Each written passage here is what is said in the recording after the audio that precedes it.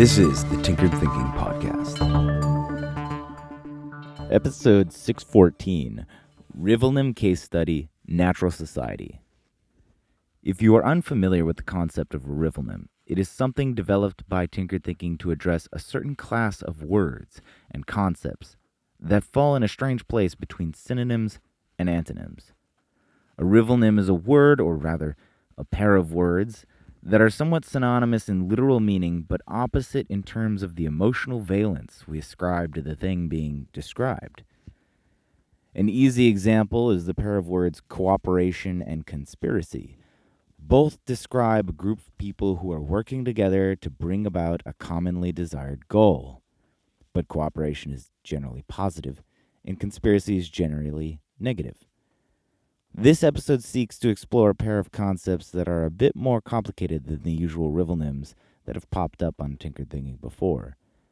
First, enter one of the most ambiguous and difficult to define words in the entire English language: natural.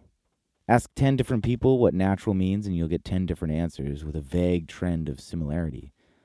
You'll also get a few perplexed pauses. One inevitable answer is that natural is whatever occurs in nature. This seems reasonable enough, but the construction of in nature contains a fair amount of problem. For example, can we say that human society is natural?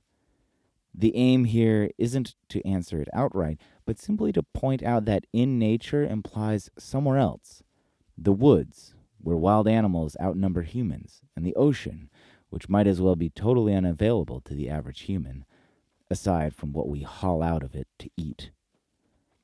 Human society seems to be somewhat separate from nature given the way that we use these words, and of course there are countless people who believe that we should, quote-unquote, return to more natural ways. The existence of this perspective is perhaps the best evidence to underscore the separateness we've managed to squeeze between society and nature. The problem with this dichotomy is easy to unravel, and it requires only a simple question: where did human society come from? Some might simply say humans, but where did humans come from? Well, if Darwin has anything to say about it, we arose from the quote-unquote natural world. The fact that human society ultimately arose from the natural world is unavoidable. In fact, without human society and culture, the concept of, quote, nature and, quote, natural wouldn't even exist. They are things that we created. The interesting thing about this dichotomy, which makes it begin to look like a rivelnym, is that we can say the exact same thing about the word society. Without human culture and society, the concept of society wouldn't exist. We can take it to one more level of paradox and point out that society as a concept and as a real functioning thing wouldn't exist if it weren't for nature. Both society and what is natural are describing a process that we see on Earth. The most functional definition of what is natural is simply what is physically possible.